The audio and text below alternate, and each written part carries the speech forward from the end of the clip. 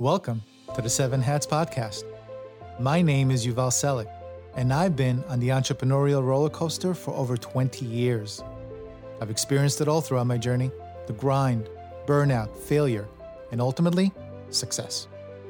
The turning point for me was realizing that building a successful company is meaningless if you neglect the other significant areas of your life. So today, I'm inviting you to join me on an adventure through those 7 areas, what I call the 7 hats. Every week, my guests and I will drop valuable insights and pearls of wisdom, helping, motivating, and inspiring you to get your 7 hats in order and deliver real impact with meaning. So let's get going.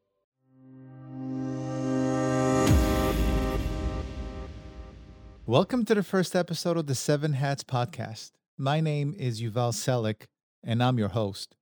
Let's start with a quick preview of who this podcast is for and what it's all about. The 7 Hats is a show for entrepreneurs who desperately want to impact the world around them and, of course, leave a legacy. But more importantly, while trying to attain success in business and solve the world's problems, they also want to live their best life. They don't want to succeed in business and then ask that dreaded question, is this all there is? So if you're listening and want to succeed in the game of life and all the wonders of living your best life, you will need to spend time focusing on your 7 critical areas of life. And I call these the 7 hats. So what are they? Each hat represents one of the roles you play on your journey towards fulfilling your life's purpose.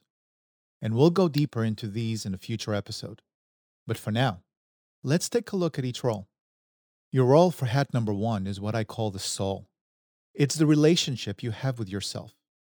And as you can imagine, I also call it the golden hat. Golden because it's the only hat that, in my opinion, is required to achieve success in the rest of the 6 hats entirely. You can't give what you don't have inside to share, so we will pay special attention to this golden hat. Hat number 2, you're the athlete. It's your health and fitness hat. Hat number 3, the servant. And it's all about the relationships you have with others. Hat number 4, the entrepreneur. And that's the hat when you change the world for the better. Hat number 5, the investor hat, your finances. Hat number 6, the philanthropist. And this is where you give back and contribute to helping others have a better life. And the final hat number 7, you are the seeker, where you connect to something greater than yourself. And this hat is your spirituality hat. So there you have it, the 7 hats. And I invite you to be part of the 7 Hatters community. You know, the question I ask myself so many times is, how can I serve you? Well, as I stated earlier in my intro, I ran the rat race. I burned the candle at both ends for so many years. I burned out and I bottomed out. And now I want to bring my knowledge and experience alongside some incredible guests who also succeeded in one or more of their hats. And now they look to give back to the tribe as well. Now I give you my word that my guests won't only speak of their success. I plan on digging into their failures, their struggles, and the problems that they faced along their journey. Listen, I feel that there are so many lessons in the struggles. I've listened to too many podcasts where the guest typically talks about their resume for most of the show. Listen, you can get that on LinkedIn, for God's sakes. So let's dig deep and learn from the struggles and accelerate your growth 10x as a result. And for each show, I promise to provide you with gold nuggets and actionable steps that you'll be able to take away and apply to your life for each of your 7 hats. We will discuss the latest research on self-love and acceptance. We will discuss relationship advice for how to be in a relationship with an entrepreneur and succeed. We will talk about the latest health and fitness trends in healthy eating, intermittent fasting, and exercise. And of course, we will talk about running and growing a business successfully and so much more as we uncover the rest.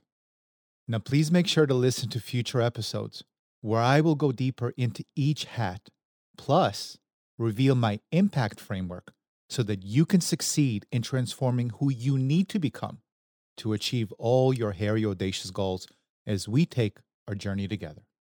But for now, if we are going to spend some time together each week, you should probably know my story. So this is my Hello World moment. And I wanted to start it off by telling you a quick anecdote about none other than Steve Jobs. See, a few years ago, I watched Steve Jobs on a rare YouTube video introducing the first Macintosh. This event took place 37 years ago on January 24th, 1984. I was just 11 years old, probably riding my bike with my friends. But it was an historic moment for computers back then.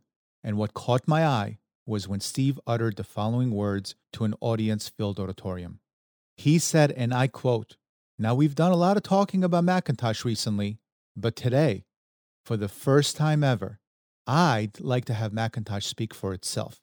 End quote. Now imagine that.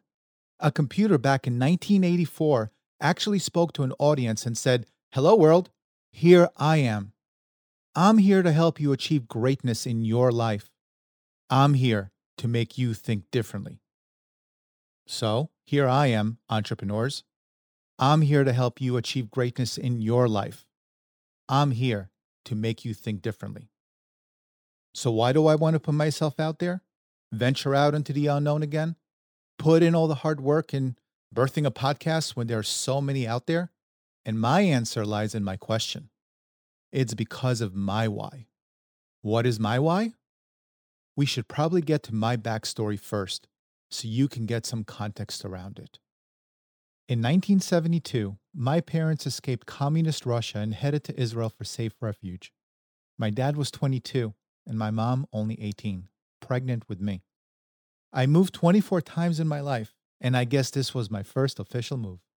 My dad is an entrepreneur and the hardest working man I know. He's a luthier and builds and repairs violins, violas, and cellos. My mom, the sweetest and most gentle soul and his number one supporter. You know, years later, I finally understood how important her support was to his growth as an entrepreneur. My grandparents, who immigrated to Israel just a couple years before my parents, they were my most influential life travelers. They are no longer with us, but left an impact that I hope to share with all those that I touch. My grandma Ida was the most gentle and loving soul I have ever met in my life. She loved her family so much, but had an extraordinary place in her heart for me since I was the firstborn. We had a running joke in the family that went like this: Ida loves all the kids, but Yuval is special.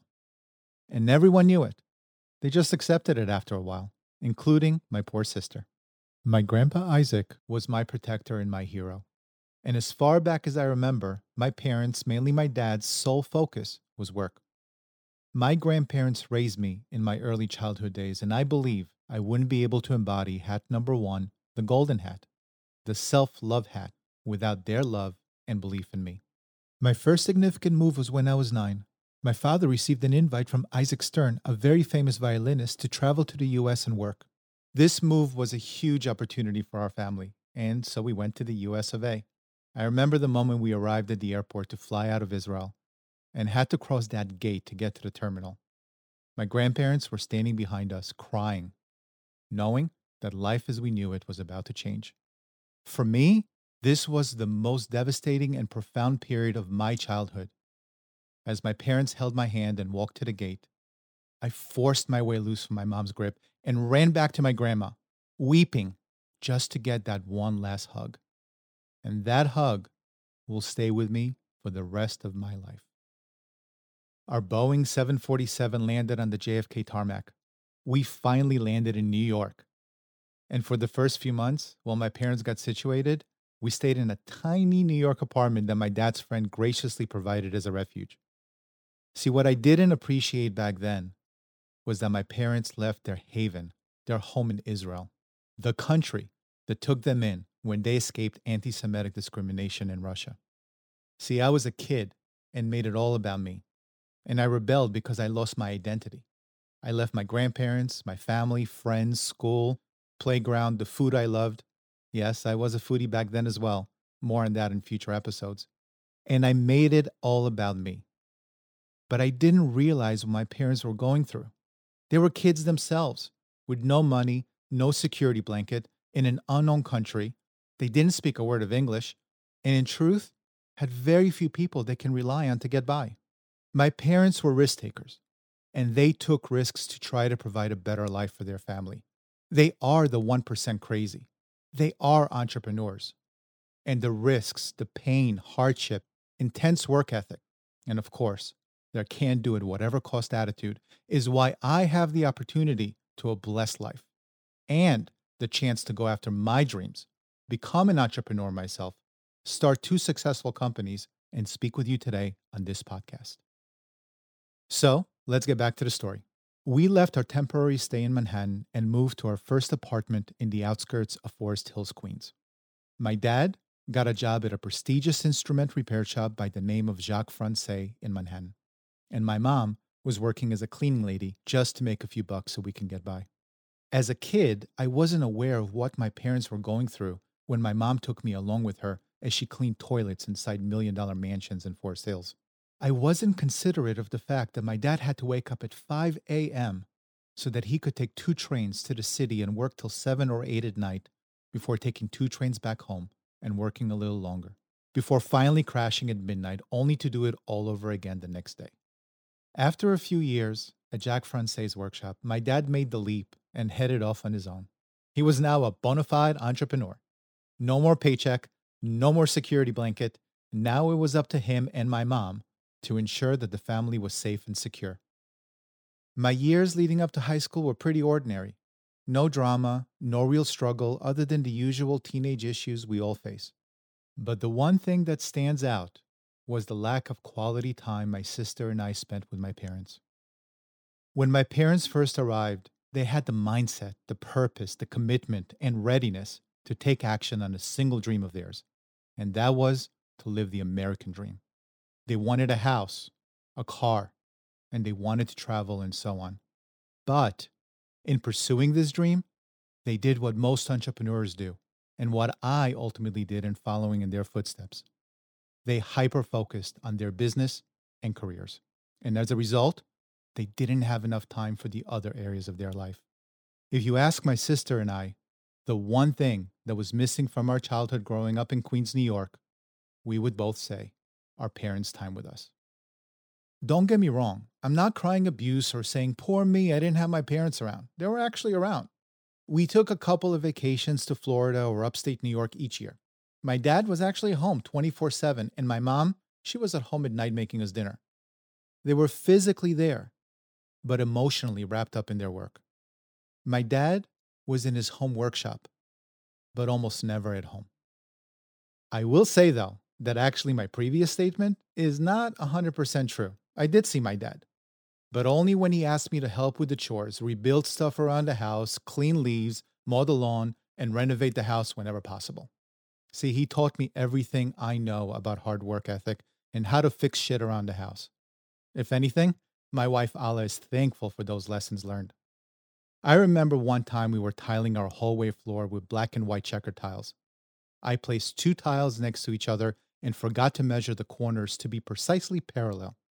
I was about to put the next two tiles down, and he raised his voice with disappointment. And at that moment, he taught me a lesson I never forgot till this day. He said, son, if you place those tiles down, you will be so slightly off from them being parallel, and you might not care enough to adjust them. But if you do, when you reach the end of the hallway, you will be off by inches, and that's a problem you won't be able to ignore. See, I didn't fully understand that lesson about how it applies to business until I started my own company, and it was clear as day. If you ignore the little things that seem trivial, they will ultimately grow into significant issues you eventually won't be able to overlook. See, I appreciate spending time with my dad slaving over household chores and remodeling efforts over the years. I learned so many of these beautiful lessons that helped me achieve success in my life. And I hope that over our time together, I can pass those life lessons on to you as well. My high school years were a bit of a blur, primarily ninth grade.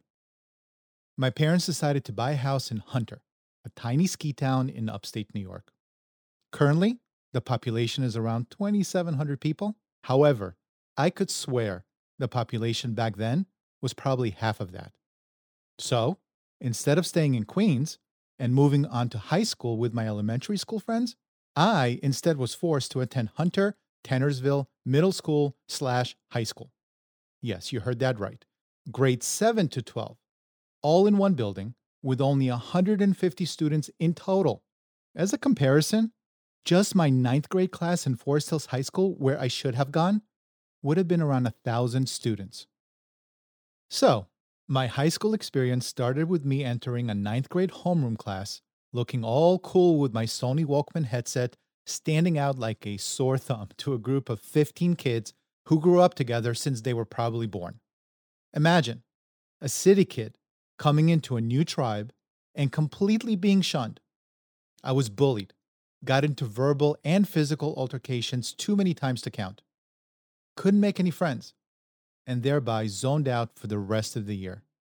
I began to withdraw and rebel, so much so that it forced my parents to move back to Queens so I can attend Forest Hills High School, where I should have gone in the first place. I share this with you to highlight the lesson I learned that year. We are all humans. We crave to belong. We want to be part of a tribe. That's the way it is, whether we like it or not.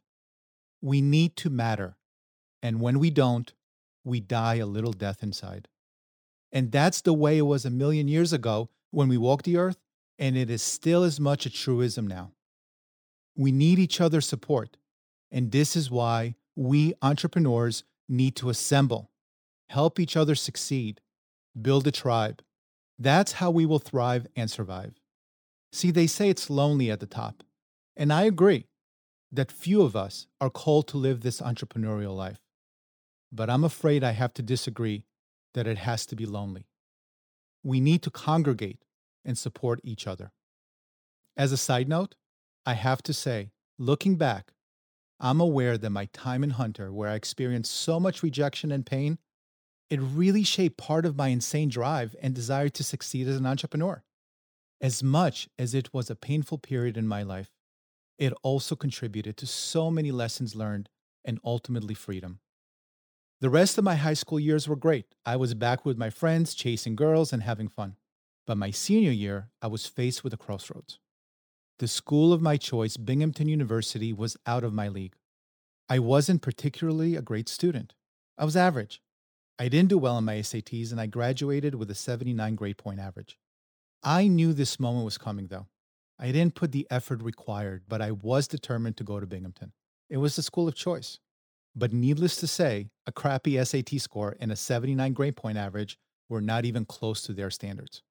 My acceptance letter, yes, letter, not letters, came in, and my only option was an unknown community college. My second choice school was Queens College, and they rejected my application because I didn't meet their criteria by only one frickin' point, since they required at least an 80 grade point average, and I had a 79. So I pondered hard on my next move and came up with a plan of action. For the first time, I understood that I was at a junction. Either I get serious about attaining the success that my parents risked everything for, or I don't. So I had no option in my mind. I had to find a way to appeal my Queens College application. So what did I do? I went back to one of my favorite history teachers and asked him to raise my grade by just 2 points so that my overall grade point average can get to 80. I knew in my heart that I could transfer to Binghamton in just a year if I do well at Queens College. And I guess my graveling skills were convincing enough. I got my teacher to raise my score and headed off to Queens College.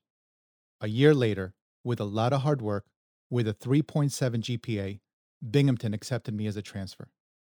My teacher will never know how his belief in me and his kindness in my time of need changed my life forever. And that's why it's so important to be there for each other, to support one another, even if it may feel insignificant at that moment, because you never know the life that you're about to change forever. Binghamton was a great school, but depressingly gray, I have to say. I don't think I saw the sun for more than a few days a year. Nevertheless, it was a great experience. I had a lot of fun. My longtime friends from elementary school, Chris and Oleg, were there with me, and we were all in the fraternity A Pi and having a great time. And to top it all off, Because of Binghamton's reputation, I was able to land a fantastic consulting gig right out of school. I'll never forget reading my acceptance letter from Quasha Lipton, a benefits consulting firm situated near the George Washington Bridge in New Jersey, overlooking Manhattan. I was earning $33,000 a year back in 1996. That was an incredible achievement for me. I worked my entire life part-time through school, but this was my first real job. Quasha Lipton was my first real opportunity to climb the corporate ladder, and I was smelling success. The 6 years I spent at Quasha Lipton shaped me as a business leader. I was privileged in learning from so many exceptional individuals who I considered mentors. It was June 3rd, 1996, and my alarm went off at 6 a.m. My first day at Quasha Lipton. Excited, I woke out of bed to shower and put my brand new suit that I purchased specifically for this occasion. My two cats, Chip and Dale, they were looking at me with deep curiosity as to why I was awake so early in the morning. I arrived for orientation, and as I entered the gorgeous building overlooking Manhattan, I still remember the pings and dings of the George Rhodes Great Ball Contraption roller coaster sculpture in the lobby. After completing the initial paperwork, HR directed me to a dedicated classroom for my 6-week training class with Tom. I remember walking into the room and feeling this eerie feeling. Tom's reputation preceded him. He was known as a ball buster, and I was warned ahead of time. I can tell you for sure that it was the most grueling and challenging class I have ever experienced. And to tell you the truth, I wouldn't have changed it for the world. See, Tom was a character, but he was probably one of the most strategic and intelligent guys I have ever met. Tom drank about 12 cans of Pepsi each day, so the guy was wired for most of the day. But he challenged you. He poked fun at you. He did everything he could do to make you uncomfortable, anxious, and insecure. See what Tom did? He built tough skin. 6 weeks felt like 6 months. But I finally passed all of the assignments and was given my first client list. And my very first client was Bank of America, one of Quasha Lipton's largest clients. The funny thing was that no one in my graduating class got assigned a large client. They were all tiny. I was excited at first, however, started becoming very frustrated once I understood the workload. Everyone in my class was leaving at 5 p.m. and I'm knee-deep in work till 8, 9 each night. And not until years later did I realize how much of a blessing it was being assigned such a prestigious account. And here's why. Chris Chioda was my immediate supervisor and Eric Horowitz was his boss. Eric reported to Michael Sternklar at the top. These guys were business gurus. If I could go back in time, I would have paid to learn under these mentors. Chris was one of the smartest and hardworking guys I have ever met. He was young at the time. However, one of the best managers I have ever encountered.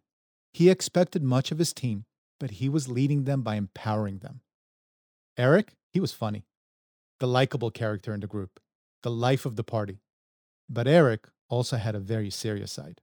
You didn't want to mess with him. See, one evening I remember it was 2 a.m. and I could not reconcile Bank America's monthly reconciliation. I was frustrated, exhausted, and about to cry to tell you the truth. So Eric walks by my desk, and I break down. I ask him if I can go home and get some sleep and finish the reconciliation the next day. I will never forget the lesson he taught me in the next 2 sentences he uttered. He said, Yuval, no problem. Let me call Bank America and tell them that 50,000 of their employees won't get their benefits reconciled because you're tired. So sure, go home. I'll let them know the news in the morning. You can guess the outcome of that conversation. So at 4 a.m., I reconciled with pride and a smile on my face.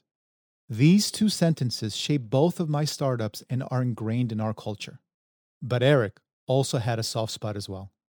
One day, years later, when I was a manager of a group of 12, I felt undervalued and underappreciated during a performance review. I worked so hard for so many years, and I expected a raise deserving of the value I added, which I didn't get. And by chance, I bumped into Eric in the hallway and asked him for a $5,000 raise. And the first words out of his mouth were, "Why do you deserve the raise? Why are you so special?" And I looked him straight in the eyes and explained my efforts and dedication to my clients and team. He smiled, took a second to breathe, and then he said, "Okay, no problem, you got it."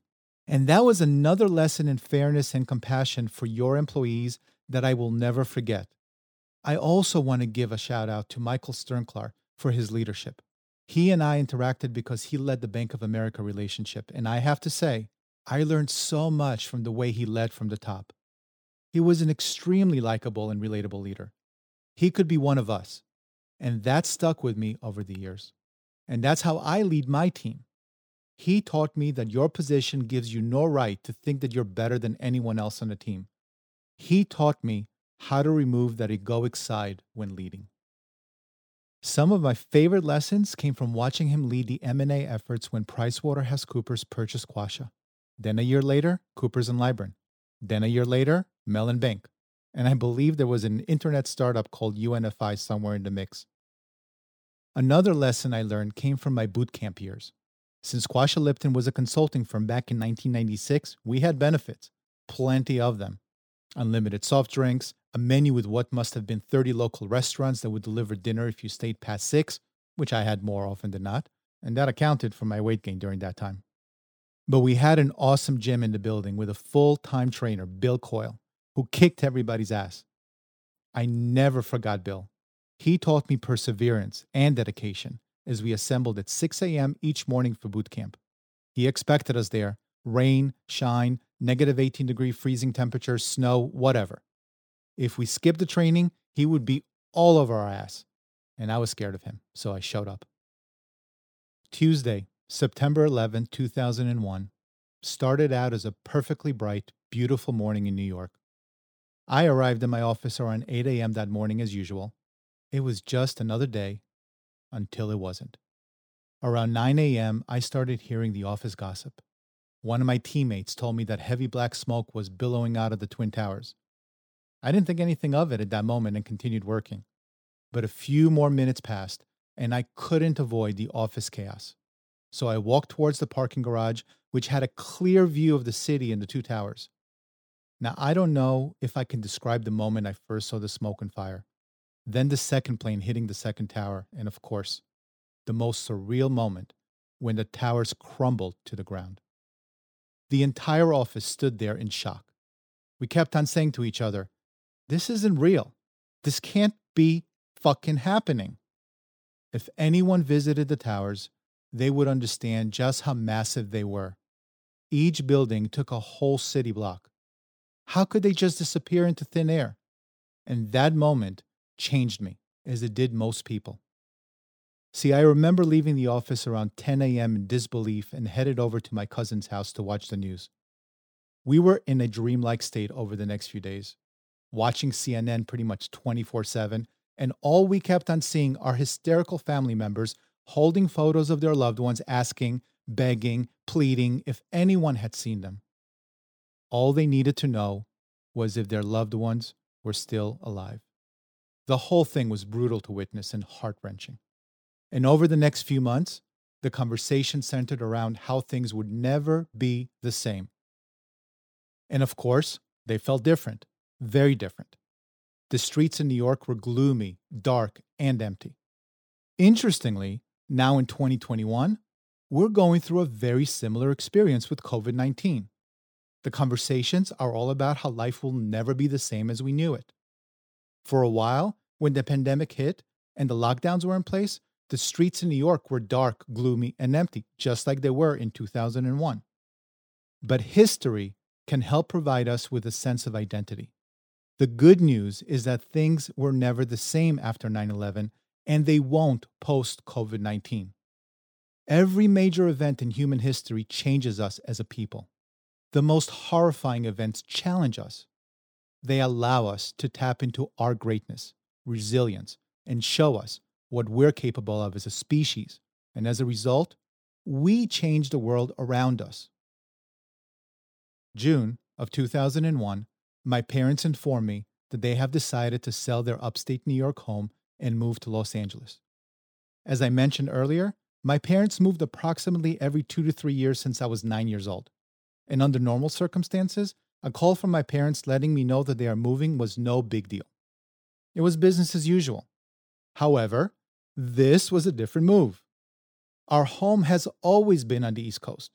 That was our identity since we arrived at JFK back in 1982. But a move to the West Coast was a big deal. I personally never traveled west of Chicago. I always joked that our family should have settled in the moving business because my dad regularly made the family and some friends along the way pack and move our entire home, opting not to hire professional moving services. So once again, my sister and I were agreed to help them pack the moving truck and assist in driving the cross-country trek to Los Angeles.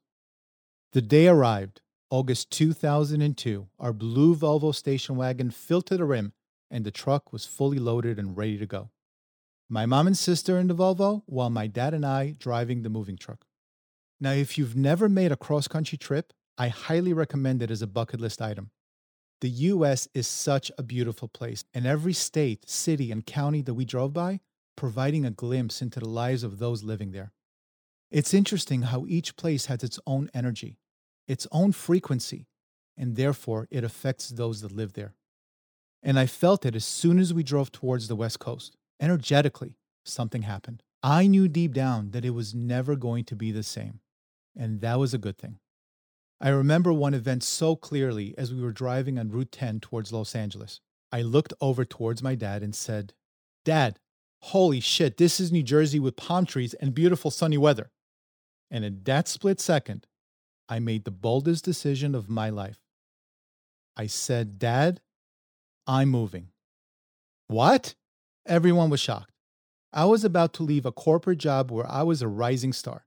I was about to leave lifelong friends in the only place that I have known since 9 years old. And trust me, my friends tried to stop the move. I can't tell you how many times I heard that everyone in LA is fake and only those on the East Coast are authentic and real. And no matter what everyone said, the shift had occurred on Route 10 on that August day in 2002. And you know what? A month later, I was packed, ticket at hand, no job, no plans, just a gleam of hope and the sense of adventure for the next chapter of my life. This concludes the story of my East Coast adventure. But wait till you experience my days on the West Coast. Like my dad, I moved to a foreign place to start all over and make something of myself. I marry a Hollywood actress, become a bona fide entrepreneur, lose everything, hit rock bottom, and then I built it all back. There are so many stories and lessons to come, so make sure to listen to episode 2 of my West Coast adventure that brought me here to this very moment, speaking with you now. One final note, make sure to hit that subscribe button and leave a review. It really goes a long way and I would really appreciate it. And don't forget, sharing is caring, so please take a screenshot of this episode and share it on Facebook, Instagram stories, or Snapchat and tag 7 Hats. So for now, I will bid you farewell, and until next time, my name is Yuval Selik, and I tip my hat off to you.